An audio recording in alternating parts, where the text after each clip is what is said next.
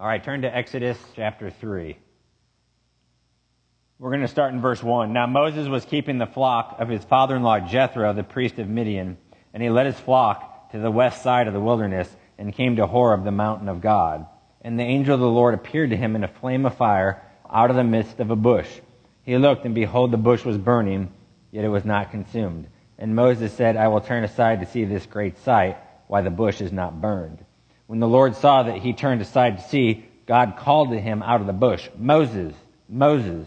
And he said, Here I am. Then he said, Do not come near. Take your sandals off your feet, for the place on which you are standing is holy ground. And he said, I am the God of your father, the God of Abraham, the God of Isaac, and the God of Jacob. And Moses hid his face, for he was afraid to look at God. Then the Lord said, I have surely seen the affliction of my people who are in Egypt, and have heard their cry because of their taskmasters. I know their sufferings, and I have come down to deliver them out of the hand of the Egyptians, and to bring them up out of the land to a good and broad land, a land flowing with milk and honey, to the place of the Canaanites, the Hittites, the Amorites, the Perizzites, the Hivites, and the Jebusites. And now, behold, the cry of the people of Israel has come to me, and I've also seen the oppression with which the Egyptians oppress them. Come, I will send you to Pharaoh, that you may bring my people, the children of Israel, out of Egypt. So this is the calling of Moses. And Moses was in Egypt. That's where he was raised. As you guys probably all know the story. His parents hid him for a few months, put him in the basket. His sister watches from afar. Pharaoh's daughter ends up basically adopting Moses into Pharaoh's household. Pharaoh has him in the household and allows him to be trained and educated, but Moses still knew his roots, and Hebrews gives us some information about that. And one day he sees an Egyptian struggling with the Hebrew, and he kills the Egyptian, right? Pharaoh finds out about it. Moses flees for his life. He's in the wilderness for 40 years.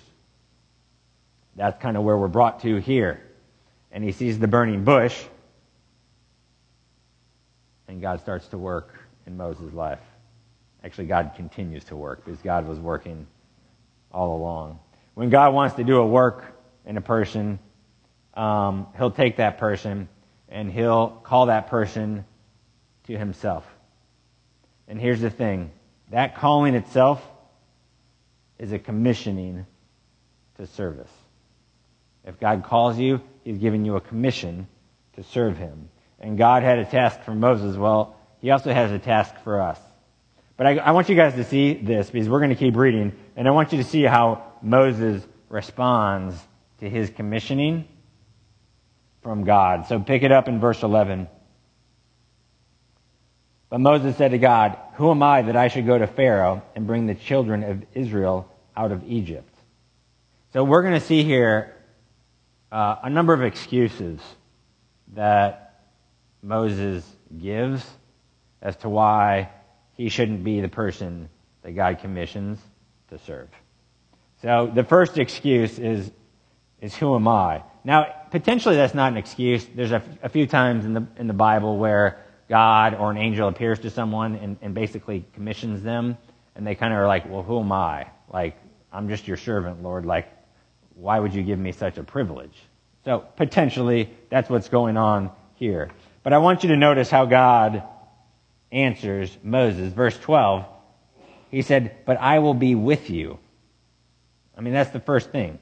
I'll be with you. So he gives them a reassurance. Hey, I'm commissioning you for this task, and I'm going to be with you. Now, whatever God commissions us to do, he's going to be with us.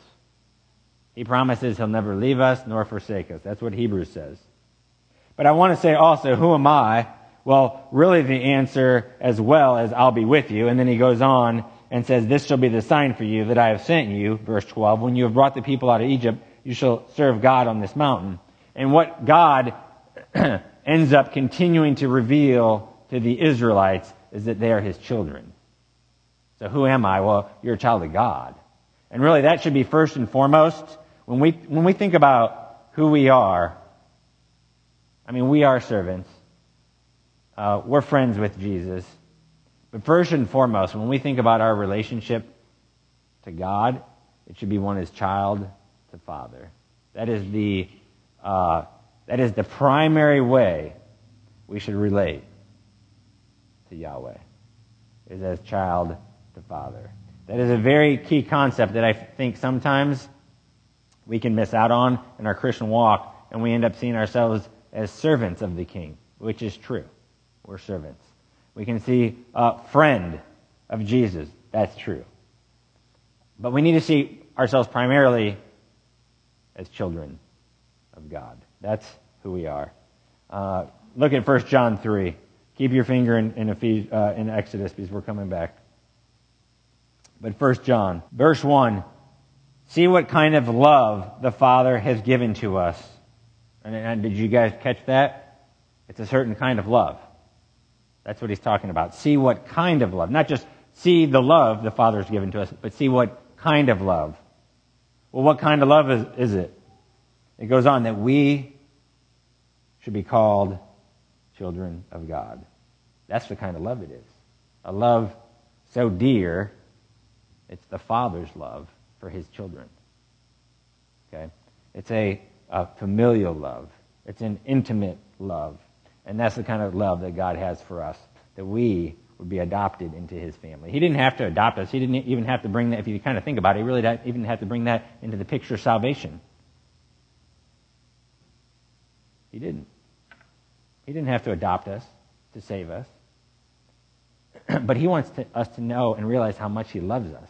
So he gives us this picture. I mean, we kind of reverse it sometimes, and we think of ourselves, if we're parents, we think of ourselves as a mom or a dad and how much we love our kids, and then we kind of reflect that to God, but really it's really the other way. Like, we see how much God loves us as his children, and then that is how we can reflect it to our children. Okay, so we get our picture from God, and then we can relate to it a little bit better. But a parent has an undying love and would lay down their life for their children in a moment. Well, I mean, that's how God is with us. He demonstrates it with his own Son. So that's the first thing. So we're a child of God. Let's read on back in Exodus.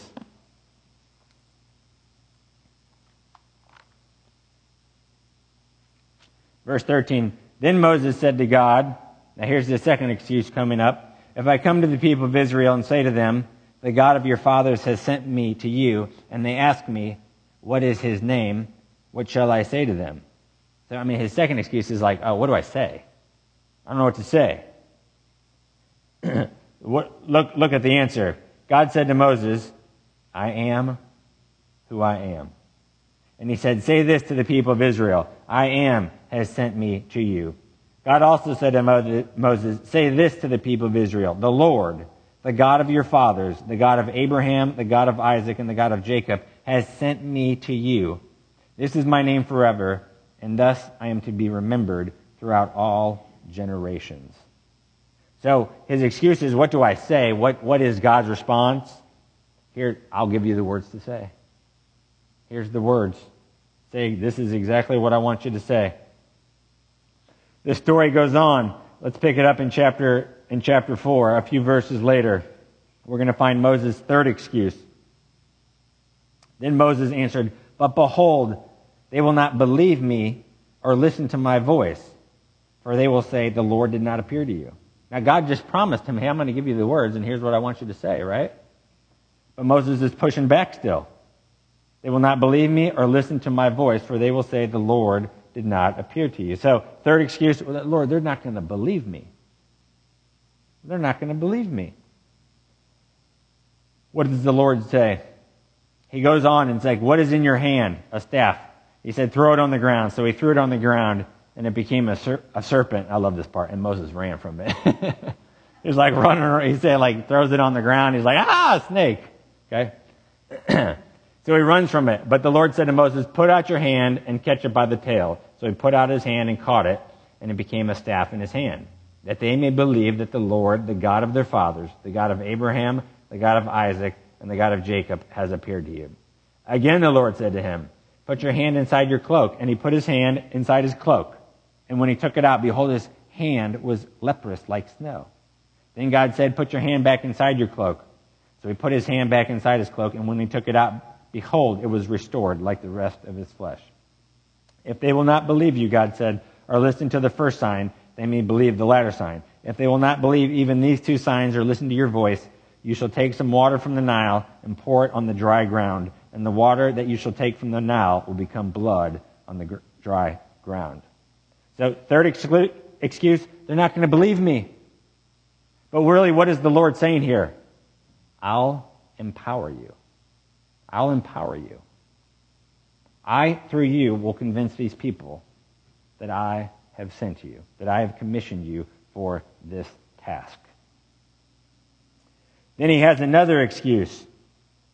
Verse 10, but Moses said to the Lord, O Lord, I am not eloquent, either in the past or since you have spoken to your servant, but I am slow of speech and of tongue. So what's his excuse? Well, I'm not good with words, Lord.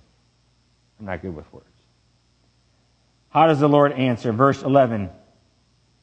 The Lord said to him, who has made man's mouth? Who makes him mute or deaf or seen or blind? Is it not I, the Lord? Now therefore go, and I will be with your mouth and teach you what you shall speak. So how does he answer this? I'll give you the words. Like he literally says, I will be your mouth. I'll be your mouth, and I'll teach you what to say. But Moses keeps pushing back. Fifth excuse, verse 13. He said, oh, my Lord, please send someone else. Right? Not really an excuse. He's just like, okay, I've given you 4, but it hadn't really worked. So can you just send someone else? God doesn't let him off the hook. He doesn't use someone else to go in Moses' place. Now, what does he say? He says, verse 14, then the anger of the Lord was kindled against Moses, and he said, is there not Aaron your brother the Levite? I know that he can speak well. Behold, he is coming out to meet you, and when he sees you, he will be glad in his heart. You shall speak to him and put the words in his mouth, and I will be with your mouth and with his mouth, and will teach you both what to do.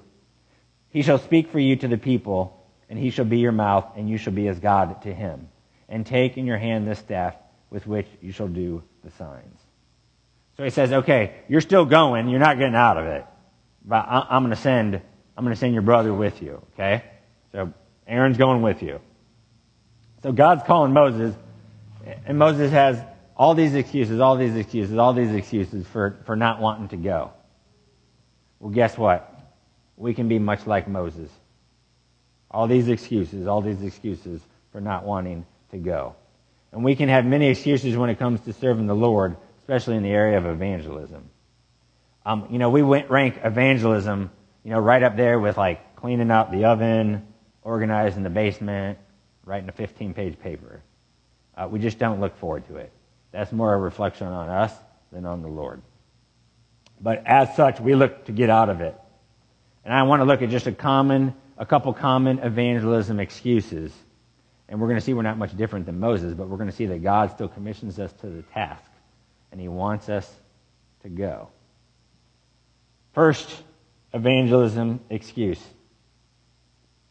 I don't have the gift of evangelism. Well, that might be true. God has gifted people with a variety of gifts. Now, if you're a believer, you have at least one spiritual gift. And God wants you to fully use that gift. Look at Romans chapter 12. This is one of the passages that talks about the spiritual gifts. It says in verse 6 of Romans 12, having gifts that differ according to the grace given to us, let us use them. If prophecy, in proportion to our faith. If service, in our serving. The one who teaches, in his teaching. The one who exhorts, in his exhortation. The one who contributes, in generosity. The one who leads, with zeal. The one who does acts of mercy, with cheerfulness. Now here's the thing.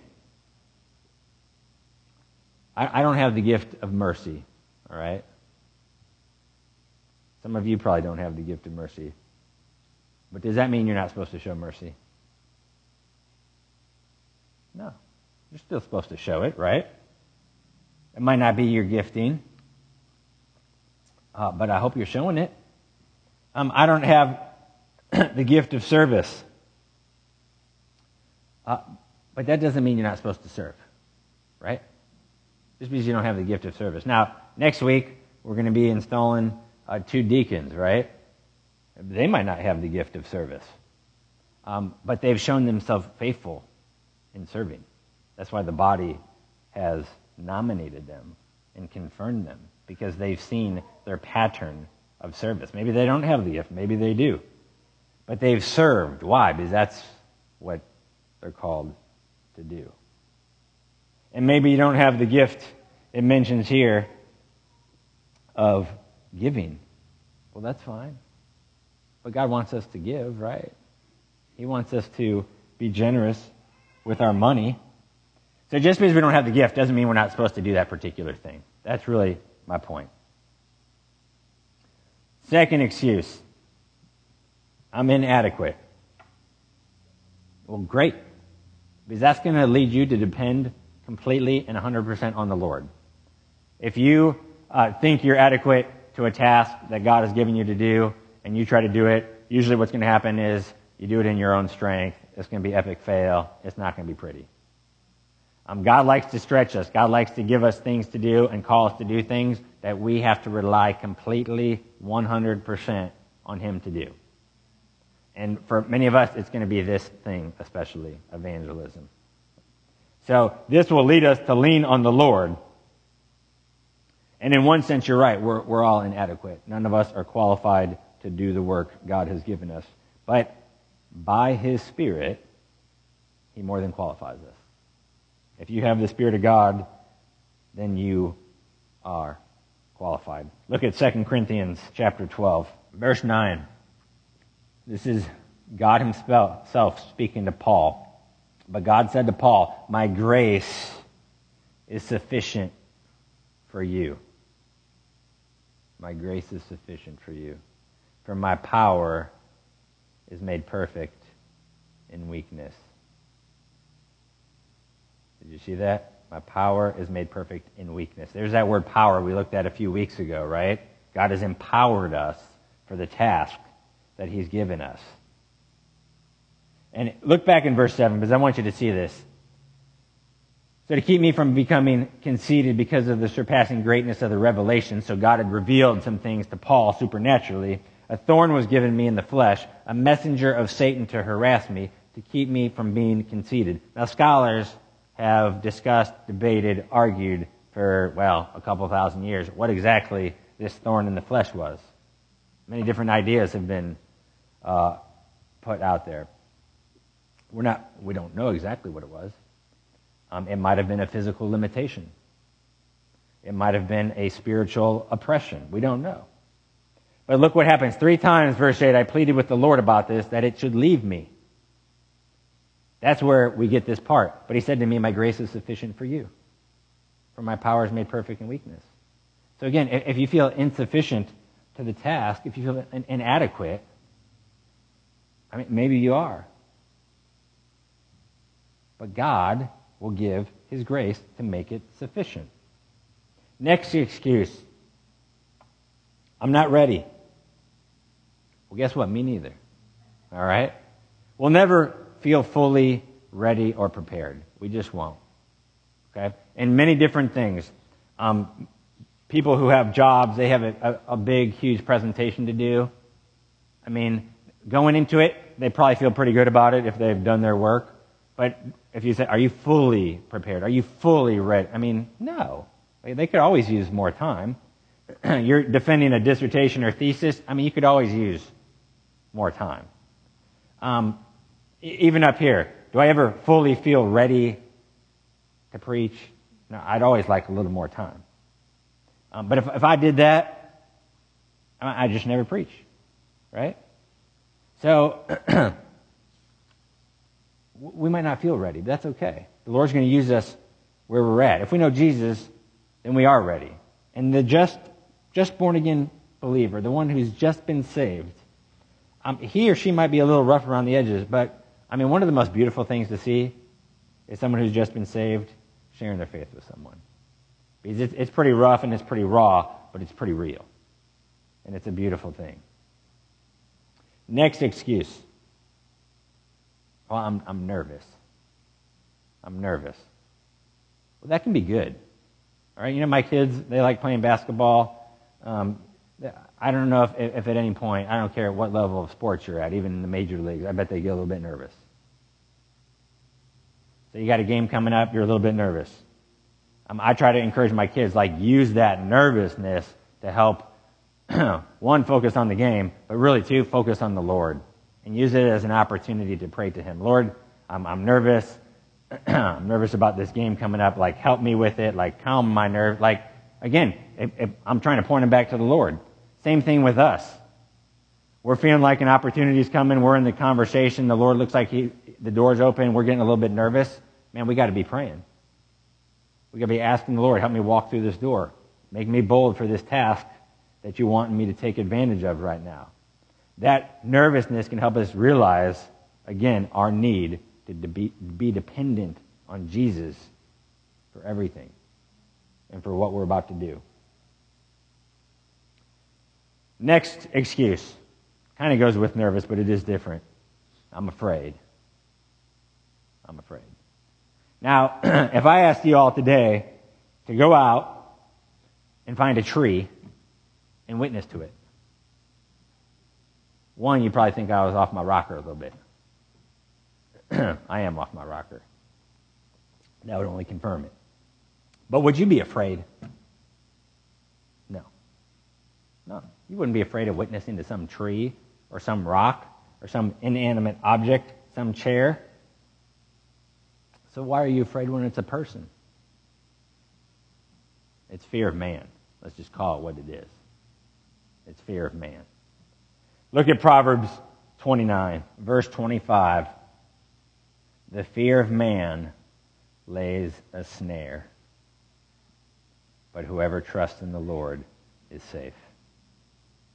Now, the thing about the Proverbs, there's a truth, and then there's almost like a counter-truth. Sometimes the truths are exactly the same and line up. Sometimes it's there's this one thing, but here's what you really need to do. Well, that's what's going on here. Fear of man lays a snare. Well, what do we really need to do? If we're going to fear anyone, we need to fear God. Fear the Lord. That is the beginning of knowledge. So whoever trusts in the Lord is safe. One theologian said this: the Hebrew word here for snare refers to traps hunters use to catch animals or birds. Snares are dangerous. If we get caught, we must do whatever it takes to free ourselves. God has the power to free us, and He wants us living in the safe freedom of trusting Him. But He frees us not by removing our fear of disapproval, but by transferring it to the right place, to God. And typically He frees us by helping us face our false fears so that they lose their power over us. It reminds me of what Paul says in Galatians chapter 1. He says, "For am I now seeking the approval of man or of God? Or am I trying to please man? If I were still trying to please man, I would not be a servant of Christ." But even the Apostle Paul had to deal with the fear of man. We have to confess it. We have to confront it. Next excuse: I don't have the time. Listen, we make the time for things that we want to make the time for. All right, now I know y'all got a busy week coming up, and hopefully the Cardinals are still playing come Friday night because they actually win a game in this National League Championship Series. But if I called you Thursday and was like, "Hey, I just got some tickets that I can't use to the game tomorrow night," I'm sure you're going to be able to clear up your schedule. I know you're not going to skip life group somehow, but somehow you're still going to clear up your schedule and make it to that Friday game. You're going to be praying for an afternoon game.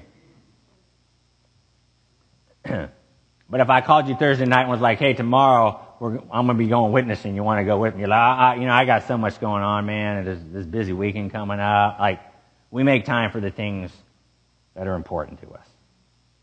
Yes, setting aside a time for this can be inconvenient. It can be intrusive. Here is a very most convicting verse for me. Look at Ephesians chapter 5.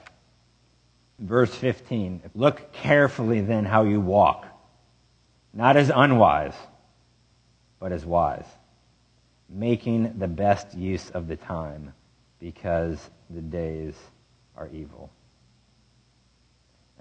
And every time I think about how am I using my time, I think of that verse, and I usually get convicted. Making the best use of the time. Like, we all have the same amount of time, 24 hours in a day for each one of us. How are we going to use that time? Are we going to use it wisely? So yeah, do we have time? In one sense, no. Yeah, we all got busy stuff going on. We're all going here, going there. You got to make the time. Because the days are evil. Look, everyone's time is short. And people need the gospel. And the days are evil. And we still have the opportunity and privilege in America at this point. It's pretty low cost compared to what our brothers and sisters in other countries face for them sharing the gospel. We need to take advantage of it. Next excuse. I don't have all the answers. Well, no one has all the answers. Okay? God has all the answers, but no one has all the answers. And I actually think when you acknowledge, if you're out talking to someone, most people, it's been a long time since someone has asked a question that I even thought was in the realm of challenging. And I'm not saying I'm all that. I'm just saying it's like most of it's just garden variety questions when you're sharing with people. And a lot of people, at least recently that I've been sharing with, they really haven't had any pushback at all. Now watch it happen, that'd be fine. But most of the time it's pretty low level questions that are being asked. I don't think you have to worry about that too much. I almost think that's like a fake thing we put out there. But here's the thing. When you acknowledge, someone asks you a tough question, you're not sure, when you acknowledge to them that you're not sure about it, I think that people actually really appreciate your honesty and humility. Instead of just trying to, fly something off the cuff or whatever, or just sound like you know what you're talking about, just say like, hey, great question. I'm not sure about that. Let me look into it. I'll get back to you in a couple days. I think people appreciate that. Then it kind of gives a lot more credence to all the other stuff you're saying, because you're like, oh wow, they really believe this and know what they're talking about here, but this area they weren't. So that means this they're pretty confident about. So I'm going to give them a little more credence on that. All right, next excuse. I'll let someone else do it. That's kind of Moses' last excuse, right? Hey, can you send someone else? Well, what if other Christians are saying that as well? I'll let someone else do it. Because they are. Right? The thing is, we've been tasked with this commission, each one of us. Now, at Yale, where Jonathan Edwards was a student, Jonathan Edwards, probably one of the most brilliant minds ever produced in America. You should read his biography. Pastor Vaughn actually wrote 2 different books on Jonathan Edwards. One of them is one of my favorite books ever.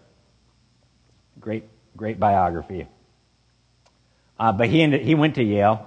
The president of Yale, a few years later, Ezra Stiles, he said this about Jonathan Edwards. I'm going to paraphrase it. I couldn't find the exact quote. But he said something along these lines. In a very short time, hardly above oblivion, when they come across Edwards' books in the trash cans of libraries, those who read them are going to be looked at as awkward and foolish. Now, before today, you probably had never even heard of Ezra Stiles. But everyone's heard of Jonathan Edwards. So this guy who was mocking Edwards and all this work, and if you read his biography, Edwards got kicked out of his own church. So you look at the ministry he had, and at the time, if you just valued it from the time he was living, you might not have thought it was very much of anything, as much as he was doing. No one knows about Stiles. Edwards is still read to this day. my point is this: we don't know the impact we'll have. We just don't. Only the passing of time is really what shows the impact we've made. We can see the impact sometimes in our children. We can see the impact in the people around us. Sadly, usually we find out about the impact of other people when that person dies. If you have a service set up, then everyone shares, but it doesn't really benefit the person who's dead because they're dead, right? So then everyone else gets to hear about the impact, and even then, we don't know how much of an impact it had that we haven't heard. So we don't know the impact that we'll have, even just our gospel faithful sharing. We don't know what impact, we don't know what trickle that has into eternity. Now, I am hopeful that on the other side of eternity, God's going to let us see that. He's going to let us see that ripple effect. And that person that we were nervous about sharing with and that we weren't sure about at Walmart that we shared with, like that impacted them majorly and then boom, changed their life. We just didn't know about it. We never saw that person again. And we've heard in our own circles of people that someone random did share with them, and it did have an impact.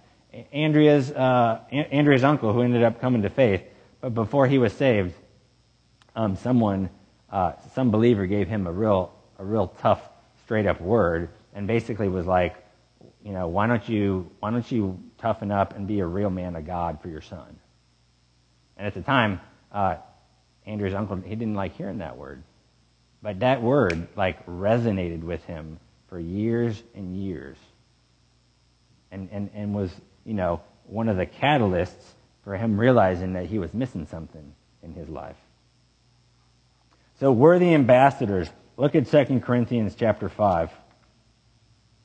Verse 17. Therefore, if anyone is in Christ, he is a new creation. The old has passed away. Behold, the new has come. All this is from God, who through Christ reconciled us to himself and gave us the ministry of reconciliation. All right, so did you catch that in verse 18? God reconciled us to himself through Christ, and then look what happens. God gave us the ministry of reconciliation. That is, in Christ, God was reconciling the world to himself, not counting their trespasses against them, and entrusting to us the message of reconciliation. Therefore, we are ambassadors for Christ, God making his appeal through us. We implore you on behalf of Christ, be reconciled to God. So we're the representatives, we're the ambassadors. God uses us to be the reconcilers. He wants us to be the ones that go. He gives us, it says, this ministry of reconciliation. Didn't give it to the angels. He could have, but he didn't. He could have given it just to the leadership, but he didn't. It's to everybody.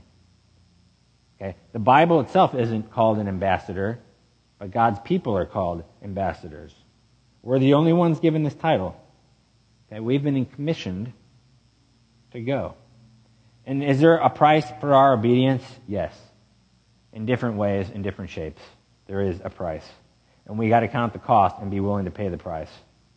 Now, Pastor Wang, who disappeared in China, it's been about a year. He disappeared. And he knew that the persecution was likely to ramp up, and he had penned a letter. Maybe some of you have read it before he disappeared in China, that his church was to release if he was gone for more than about 24 hours. I want you to hear a part of that letter. He says, "This is why I'm not interested in changing any political or legal institutions in China. I'm not even interested in the question of when the communist regime's policies persecuting the church will change. Regardless of which regime I live under now or in the future, as long as the secular government continues to persecute the church, violating human consciences that belong to God alone, I will continue my faithful disobedience." All right, meaning sharing with people and being a believer and meeting as a church. "For the entire commission God has given me is to let more Chinese people know through my actions that the hope of humanity and society is only in the redemption of Christ and the supernatural, gracious sovereignty of God. If God decides to use the persecution of this communist regime against the church to help more Chinese people to despair of their futures, to lead them through a wilderness of spiritual disillusionment, and through this, to make them know Jesus. If through this he continues discipling and building up his church, then I am joyfully willing to submit to God's plans, for his plans are always benevolent and good. I mean, what's he saying? If there's going to be persecution, if that furthers the kingdom, then I'm all there. He goes on, precisely because none of my words and actions are directed toward seeking and hoping for societal and political transformation, I have no fear of any social or political power. For the Bible teaches us that God establishes governmental authorities in order to terrorize evildoers, not to terrorize doers of good. If believers in Jesus do no wrong, then they should not be afraid of dark powers. Even though I am often weak, I firmly believe this is the promise of the gospel. It is what I've devoted all my energy to. It is the good news that I am spreading throughout Chinese society. I also understand that this happens to be the very reason why the communist regime is filled with fear at a church that is no longer afraid of it. Did you catch that last part? A communist regime with fear at a church that is no longer afraid of it. And the communist regime is definitely afraid of the church. And the church should no longer be afraid of any power, spiritual or physical. And I pray to God that he would do that with our church regarding our culture and our environment. No longer afraid. And pray to the Lord that he will remove the fear of man from you. Pray that he'll cast it aside. God has done amazing things to people who have been willing to heed his call. John Patton, I might have shared it before, he was a missionary. To the best of our knowledge, he ended up going to the new, I think it's called Hebrides, it might be pronounced different, islands. No Christian influence before two men went there in 1839 had ever got to that island. And those missionaries literally were killed and eaten by cannibals within minutes of landing on the shore. And John Patton was seminary trained, very talented, had a promising future in the church, but he felt strongly called to the mission field. You have talents here, he was told. God wants to use those talents here and many giftings to bless the people here with, but he felt called to go, and he was criticized greatly for it. In fact, one man, a Mr. Dixon, exploded. The cannibals. You will be eaten by cannibals. His reply to him, it's classic. Mr. Dixon, you are advanced in years now, and your own prospect is soon to be laid in the grave, there to be eaten by worms. I confess to you that if I can but live and die serving and honoring the Lord Jesus, it will make no difference to me whether I'm eaten by cannibals or by worms. And in the great day, my resurrection body will rise as fair as yours in the likeness of our risen Redeemer. Now, when you read the biography of Patton, you find out that he had many afflictions and many sufferings, but he was faithful to go to these islands that he felt God called him to. His wife ended up dying on those islands. Their baby died about a week later. He had to sleep on their graves so that the cannibals wouldn't dig up the graves and eat his dead family. But God did a work and ended up converting that island. In fact, they did a study about 93 years after his death. 85% of the population of the one particular island that he was on identified itself as Christian. From 0 to 85%. So his legacy lives on. Listen, if Jesus appeared in the sanctuary right now and walked up to you and said, hey, I want you to share with your dad, with your coworker, with the person in your math class, I mean, what would you say to him? Of course you'd say yes, right? But it doesn't need to take Jesus showing up here, right? Because Jesus already did appear. How many times does he have to appear, friends? He appeared. He lived for you. He died for you. He rose again for you. And then guess what? He commissioned you. And he tells you to go. He appeared on this earth. He came once to die for the sins of men. He did appear. And listen, if we wait till we feel like we're ready, we're hardly ever going to do it. All right? And I feel like sometimes the enemy, right when you're getting ready to share with someone, right when you're trying to open your mouth, it's like he's got his army out there, and that little demon is like whispering in your ear. You're not qualified. You're not ready. You're messed up. You did this, the other. All these things. We just got to push past that. We got to rebuke that demon. We got to open our mouth. We got to be faithful to speak. And if you know him, then you know he lives. And you know he is real. And you know his presence is with us right now. And you know he will go with you every step of the way. That's an encouragement. That's a comfort. He didn't just like send us out on our own. Think of the Matthew 28. Lo, I am with you always. Think about if Moses had never gone. Think of what Moses would have missed out on. Did Moses go? Yes. Did he go reluctantly? Yes. But listen, out of his devotion to Yahweh, he went. And out of his devotion to Yahweh, he was very faithful. And out of his devotion to Yahweh, he obeyed the Lord's instruction. And what was the result? God used him, and used him mightily. And we got some Moseses here. We're reluctant to go. And that's okay. But back to my question. Did Moses go? Yes. Did he want to go? No. But did he go? Yes. Why? His devotion to Yahweh. So our devotion to the Lord drives us towards obedience in this area. And if God's asking us to do something, He's going to be with us. He's not going to let us down. If He's asking us to do something, He's empowered us, as we've seen, to do the task that He's called us to do. And our own strength, absolutely not. In His strength, every time. So that means that we can go. That means He will be faithful to walk with us each step of the way. He'll never leave us. He'll never forsake us. Let's pray. Father, we thank you that you are the mighty Yahweh.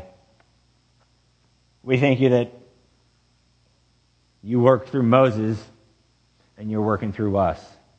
And not only that, you say that the ministry you've given us is greater than the ministry of Moses. What a privilege to partake in that ministry, Lord. And I pray for us in our reluctance at times in sharing and going, that out of our devotion to you, we would go. We would push through the reluctance. Out of our devotion to you, we would do it. Lord, give us hearts that are faithful. Give us hearts to serve you more and more. Lord, we need you in this task. We need you in all tasks of walking the Christian life. But we need you in this one. We thank you that you have empowered us. Let us grab hold of that power as we go. Let us trust you. It's a trust issue in many, many, many ways.